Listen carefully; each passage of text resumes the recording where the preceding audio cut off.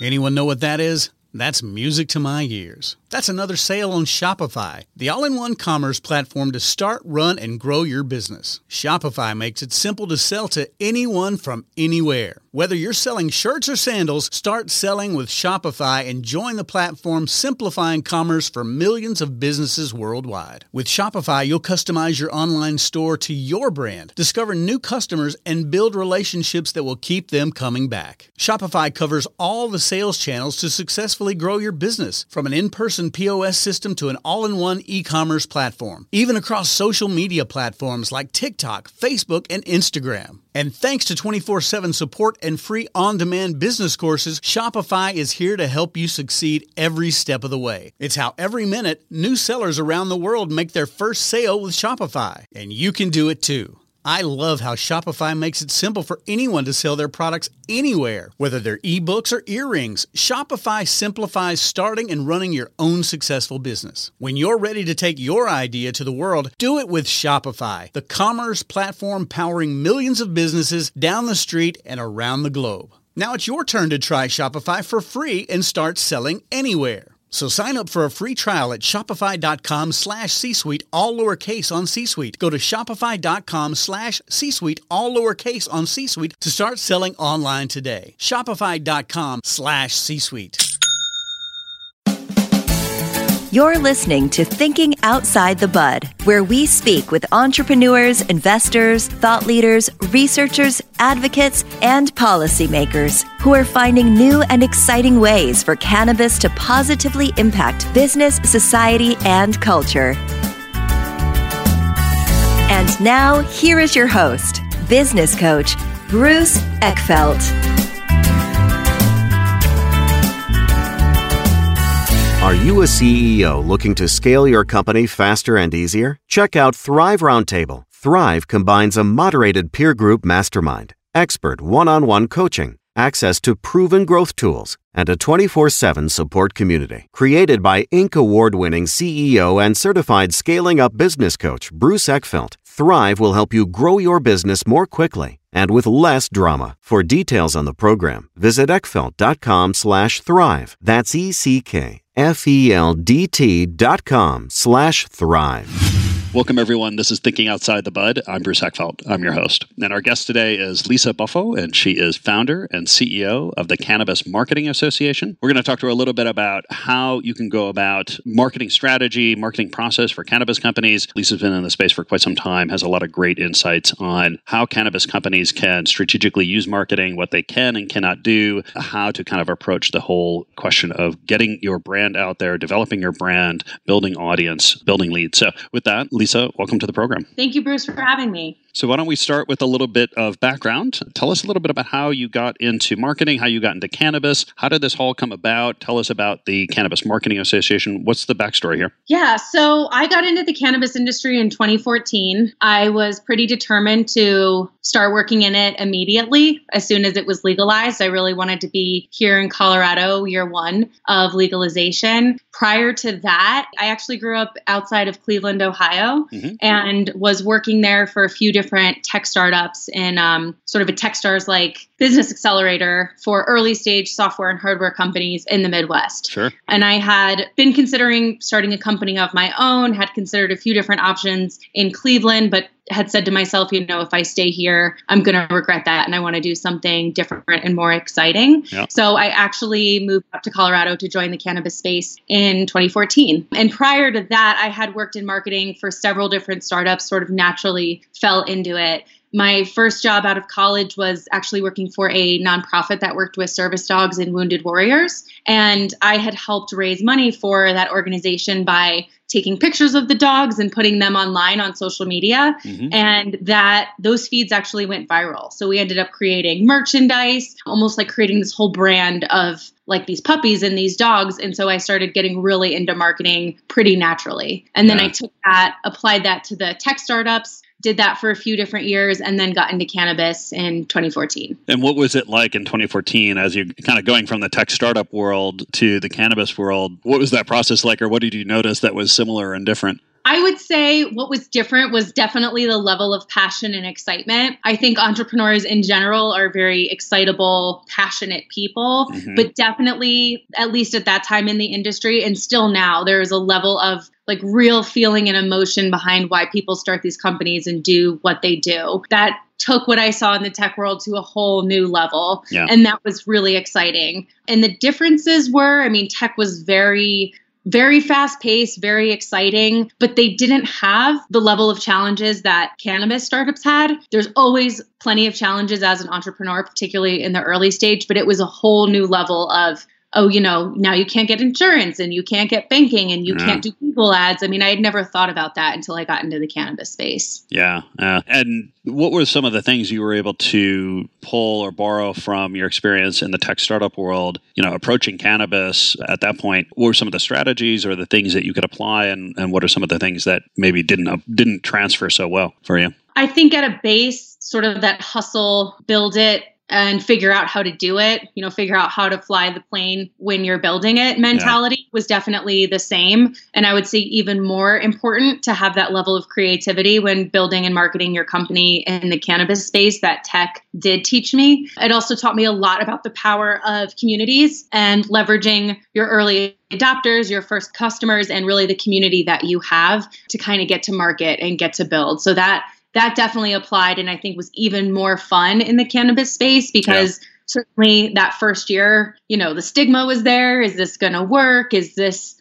can we have legalization? Is this going to last? Yeah. Being Being able to really be at the forefront of that was exciting and similar. Yeah. And so now tell us about the Cannabis Marketing Association. How did that come about? Kind of what was the impetus to pull that group together? Yeah, so I started out in the cannabis industry actually working for a business accelerator in cannabis. So I almost kind of did a direct translation from tech startups in a business accelerator format to cannabis startups in a business accelerator format. Got it. And I worked for that company for their first cohort. And then I actually joined one of their portfolio companies as their chief marketing officer. And then I spent about a year launching that company and growing and scaling it. And when I was doing that, I realized how difficult it was to market in this space. And I still kind of took that mentality of build the community and leverage the community from there. But there were so many more things I couldn't do at the time. And still to this day, you can't do paid ads on social. Things are very restrictive. Certain publications won't take you. You have to watch what you say. So I actually started having meetings after work. And I would say, hey, Bruce, you're the CMO of this other brand in the space. Can you talk about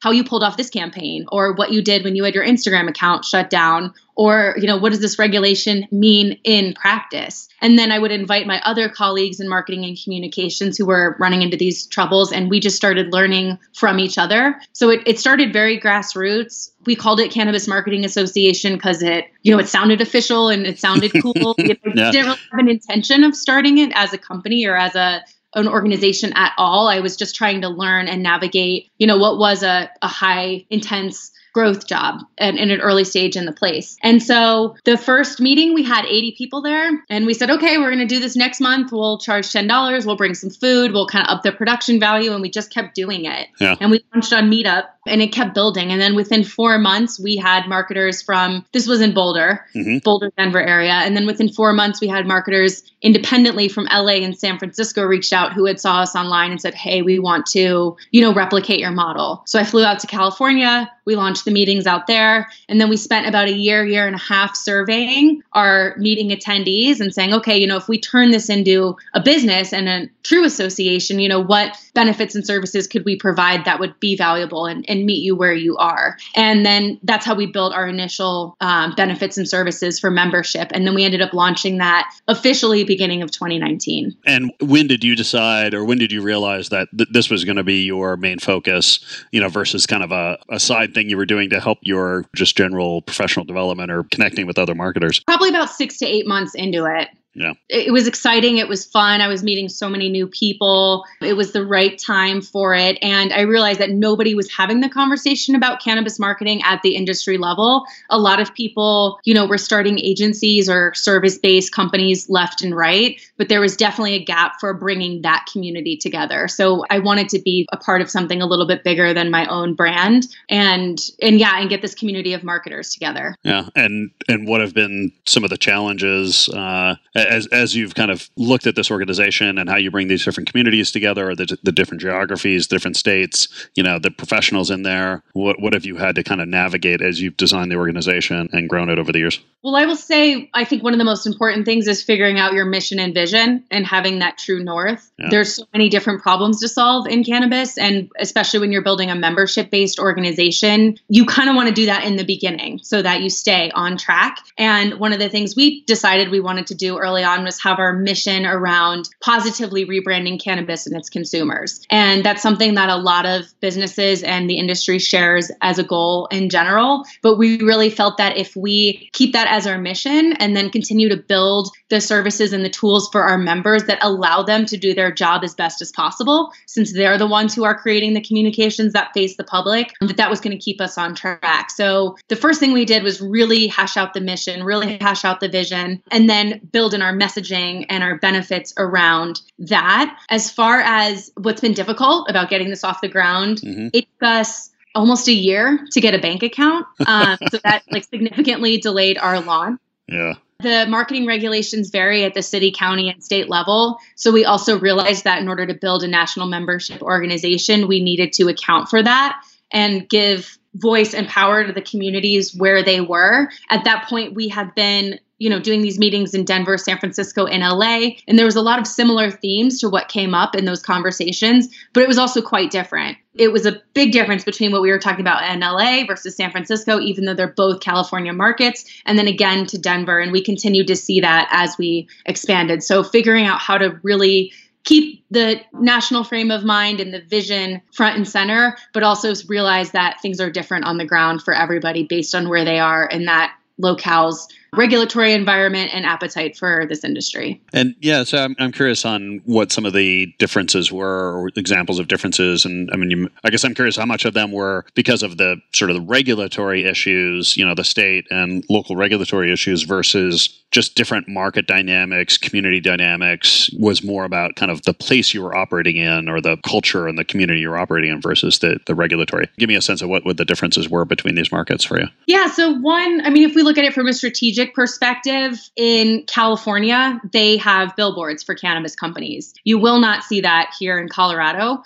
So when you're approaching marketing strategy in California, you can be much more visible and speak with the public through billboards. You can't do that in Colorado. So that's sort of, at least from a visibility perspective, a big thing to consider when you're talking to other marketers about where they should spend their money. And that's just one example. There's many, many more of how that plays out. But as far as culturally, California, they've had medical cannabis since 1996. So as far as the stigma, it wasn't there as much as some other places. They had, I think, more issues around bringing, the medical market, transitioning to the adult use market, and really putting things above board, where Colorado was just, it was illegal and then it was legal pretty quickly. And that transition was, I don't want to say seamless, but relatively speaking, it was done in that phase. Yeah. And so those were just some of the certain things that we saw initially. And also based on geography. Here in Colorado, you have the Front Range, which is, Denver, Boulder, Fort Collins, Colorado Springs. Most of the population lives right up against where the mountains start. And then the rest of the population is throughout the mountains or right along I-70, which is what goes through all the ski resorts. Mm-hmm. And so when you go up I-70 and you look at the mountain towns, their pricing is different. Their marketing is different. They're largely marketing to tourists. So it'll look way different in the mountains than it does here on the Front Range. And that's even like a difference locally within the state of Colorado. Yeah. So a lot of those little nuances kind of come up. And these were all the things we were exploring in our meetings, and, it counted for our conversations and how we were wrapping our head around this perception issue and how can marketers communicate with the public better. Yeah. And your membership is people that hold marketing positions inside cannabis companies, or what's your kind of scope of membership and who participates in the programming that you put together? Yes, that's the majority of it. Really, it's for marketers who manage the budget of licensed brands. We really focus on that because the licensed brands are the ones who have the skin in the game as far as the marketing marketing and advertising regulations. Yeah. And the industry, if you violate those regulations, the penalties are quite severe for obvious reasons. The regs were designed so that we're not marketing to children, so that we're marketing appropriately, that things are age gated, that we're using the right language. So since that's the most high risk and high stakes, that's really who we target here. And they're the ones who are selling and manufacturing cannabis. So a lot of it is in-house. Marketing director for a dispensary or a brand, but we also work with a lot of, account executives at agencies who are representing and working with multiple brands and multiple businesses in the cannabis industry as well. Yeah. And when you look at your programming, what makes up your programming? Are these, sessions where people are having open discussion? Are you bringing in expert speakers? Are you developing content and literature? As you look at what your constituents need, what have you found having the most impact and most kind of traction with your membership? It's a two-way street. Obviously, as we speak today in April, the coronavirus situation is going online. So we've moved all of our content and our programming online into webinar and various formats. Yeah. But prior to that, we would say, okay, what legislation is in the works in Denver? Do we need to talk about that? In August, Denver just passed delivery, which is something California has, Colorado just put in place. So we would do a little bit of what the local market needs and what's happening there and get feedback from our members. So oftentimes we'll have members come to us and say, hey, I'm running into this issue with my brand or my store. Can you create content around that? So we will build our content plan out, but we keep it flexible so that we can respond to what's happening in real time in the market and deliver to our members based on what they need then and there. Yeah. So now we're doing webinars every 2 weeks. We do blog posts that are written by our members, white papers. We're working on different forms of data and downloadables as well. But all of our content and all of our events, we actually film and put online. So we have a member portal that all of our members can log into and watch those videos. So if you were Bruce and you have your cannabis brand in Colorado, but you want to launch in LA, you can watch the videos from our LA members and our LA chapter to see what's happening out there and plan accordingly. That's great. So you've got kind of a library or an archive of content that people can access. And I guess how much do you get involved in kind of the policy or the regulatory side of things? I mean, do you work with legislatures and sort of regulatory bodies to help them kind of craft policy, shape policy, implement policy? I guess how much do you advocate on that side of the floor? As of now, we don't. We have been in talks with several of the other policy expert organizations about how to get involved. I would say that is not our area of expertise. We are really true marketers building this for marketers, but realize that that's a huge way to have influence as well. Yeah. So it's not the core of what we do, but we are exploring that with other organizations and saying, hey, how can we get involved and how can we help move this conversation forward? One thing we're doing is we're actually producing the Cannabis Marketing Summit online in June. Mm-hmm. And part of our goal with that, certainly initially, and we're now figuring out how to weave this in with, how much the world has changed in the last few weeks. Yeah. What do we as marketers need to think about with the end of prohibition on the horizon? Probably not going to happen this year. We definitely have some time, but it's a conversation we need to start having now because at some point that is going to change and the marketing regulations will be set to some degree at that federal level. So, but we need to talk about it now. We need to wrap our heads around it now and see what have other industries done. Specifically, alcohol is a good one to look at. They actually entirely self-regulate their marketing through an association in that industry that is protected. What they can do is marketing is protected under free speech to a certain degree, but you can agree not to advertise certain ways based on what the federal government wants to see and what the industry wants to see. And those policies for alcohol that are in place are largely what all of our cannabis marketing policies come from. So looking at that industry is a pretty good basis of saying, all right, this is likely how it's going to be regulated for our industry. Now, how can we take that, anticipate that, and say, this applies to a certain degree, but cannabis is not alcohol. So how is it different? How do we account for that in that national conversation? So that's something we as an industry need to start thinking about now, and part of what we're doing with our content in this summit. Yeah, I think the similarities are, I can see a lot of similarities. You're dealing with a substance that has age requirements, it's a consumable product. I could see a lot of similarities. Where do you see the differences between alcohol and cannabis products? Well, there are no medicinal purposes for alcohol. So I think that's huge. Alcohol you can very squarely put into adult use recreational buckets. Yeah. Cannabis, it's more of a spectrum. You've got like the true heavy medical side of things. You've got wellness users who are in between. You've got straight adult use users, people who use it for all different types of reasons. Yeah. So I think that's a really hugely important distinction, is that this is not just a 21 plus adult use recreational substance. I mean, there are patients of all ages who use cannabis and who use tinctures for medicinal reasons. And I think that's a big thing to consider. And something we're seeing now with the coronavirus crisis is that cannabis businesses are being deemed essential. And, do we keep the adult use stores open? Do we just keep the medical stores open? I mean, there's a lot of recreational 21 plus adult use consumers who do use it for sleep, anxiety, depression, et cetera, but who don't have their med cards. Yeah. So I think it's kind of forcing this conversation a little bit sooner, but is a really important one to have. I'm curious how you've either organized or how you have the discussion, or how the nature of the discussions play out in terms of this kind of the medical versus the adult use side. Do these rub up against each other? Do you have people who are on one side or focus on one part of the market versus the other part of the market? How do you kind of navigate those discussions and challenges of kind of developing the medical side and the adult use side, and how do they not negatively impact each other? Well, if you look at the regulations, I mean, really the big difference, they're almost exactly the same, but it'll say you can do this for an 18 plus audience for medical and a 21 plus audience for adult use. So from a regulatory perspective, really that age gate is the main difference between the two in most states. As far as how we approach it from CMA and our programming, we don't have like separate programming for it. We kind of talk about cannabis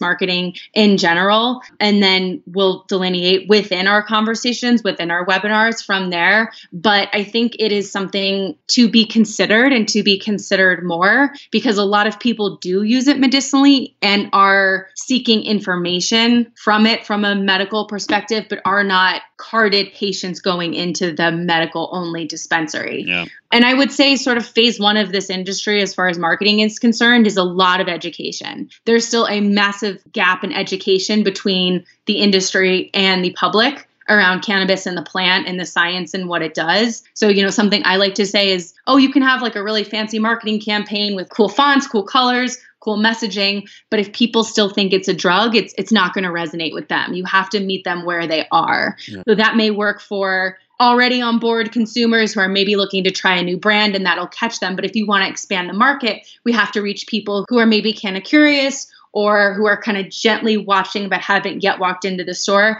Now, how do you communicate with them? So I think at its basis, education spans both medical and adult use, and just letting people know, here is cannabis, here's what it does, and here's how this will impact you. And that's kind of the first most important step. And are you, as an organization, developing content and campaigns to do that, or you're just helping coordinate individual efforts between brands around those topics? Right now, the latter, more helping the brands get the tools and those resources for how to think about it. I think long term, that is something we would love to do and be very interested in, just like with the milk industry. They have the Got Milk campaigns. Yeah. I think they're cool things that longer term we as an industry can start to do, but right now has not been the time. Yeah. That whole kind of general education of the population of the customer base around what cannabis is, how it gets used, what the things you need to know to be a consumer is this huge one. I mean, it's just so hard to educate a market. It takes so much energy and money and time. I could see that being important going forward. So tell us a little bit about some of the top issues right now that are coming up in your conversations or in your content, when marketers get together. What are the things that they're talking about right now in terms of cannabis, other than the issue of COVID and the fact that we're all stuck indoors right now? But like, what are the hot topics, at the beginning of the year that cannabis companies are really looking at from a marketing point of view? I think they're wanting to better measure ROI on their campaigns. One thing that we've seen consistently as this industry is, if you look at print, for an example, there's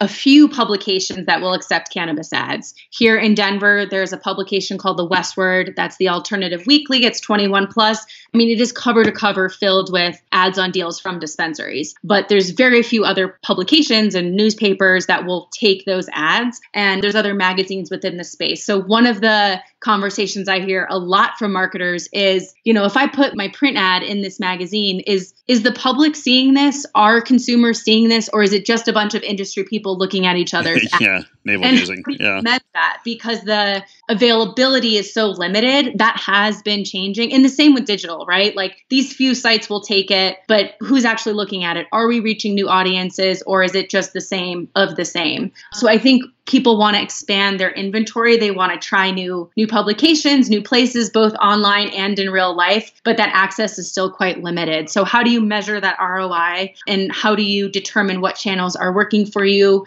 versus just here's what we have and here's what we can do?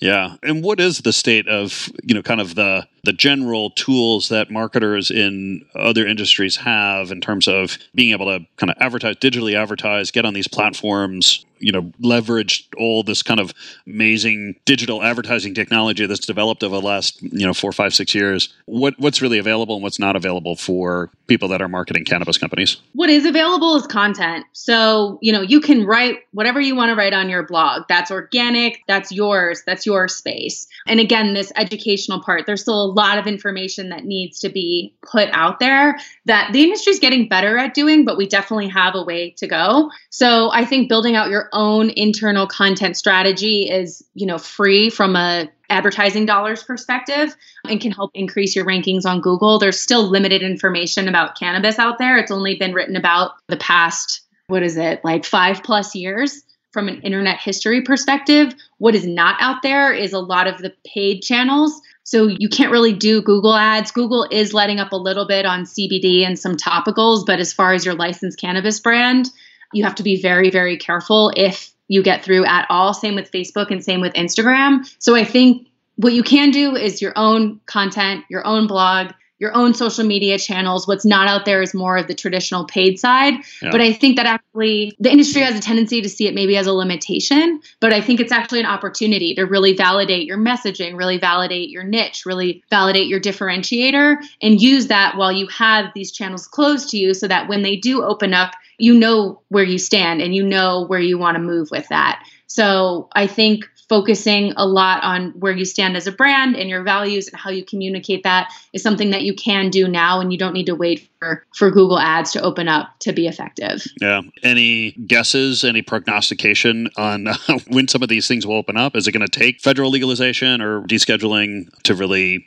open up some of these channels, or what's the best guess right now in terms of when cannabis marketers will be able to use these digital advertising platforms to the full extent? I mean, I think everyone's guessing. No one really knows. So my guess is as good as anyone else's out there. Yeah. I think with the COVID situation, we might see things change. I mean, this was supposed to be a big year for cannabis legalization. It's a general election year. Yeah. A lot of states had cannabis as, hey, New York was an example. We're going to legalize this, come hell or high water. And it's already been cut from the budget. Well, hell and high water both came at the same time.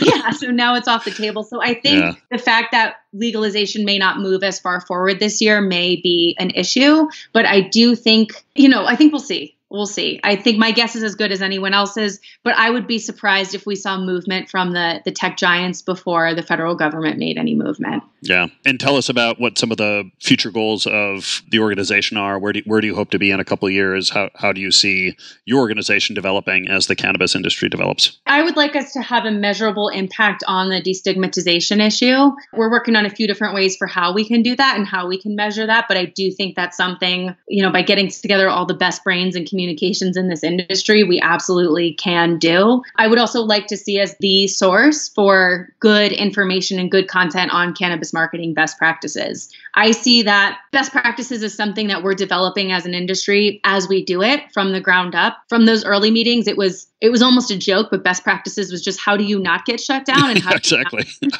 And now it's the conversations change, is how do you optimize properly? How do you measure ROI? More kind of standard marketing conversations. But I think really being the place where marketers can come and learn, particularly those who are new. I mean, I have conversations all day with people. Hey, I want to get into this industry. And, I have 20 years of B2B SaaS marketing or whatever, but they don't know the first thing about this plant in this space. Yeah. And so being able to make that transition in a way that is appropriate and compliant and then creative is really important. I've seen a lot of marketers come in and put out campaigns or put out content almost recklessly before they've read the regulations, know what they can say, know what they can't. And it's gotten them in a lot of trouble and their brands in a lot of trouble. And I think seeing that happen less, if not at all, would be really good. Yeah, it is. It's kind of the problem of having this Wild West kind of industry right now is you have so many people coming into it, trying so many things, particularly on the regulatory side. You run into issues. Lisa, this has been great. If people want to find out more about you, about the Cannabis Marketing Association, what's the best way to get that? So our website is thecannabismarketingassociation.com. Social media, we are at Canna Marketing on Instagram and Twitter, so please follow us there. You can find me personally on LinkedIn, Lisa Buffo. I believe I'm the only one out there.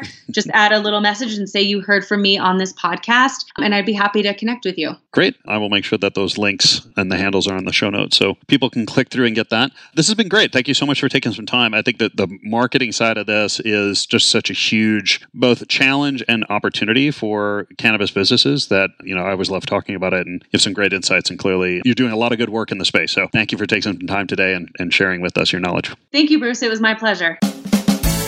You've been listening to Thinking Outside the Bud with business coach Bruce Eckfeldt.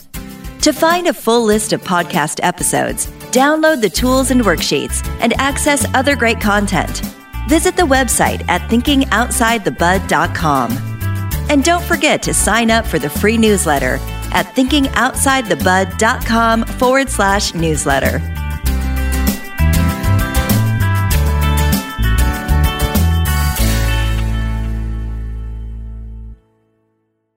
This podcast is a part of the C-Suite Radio Network.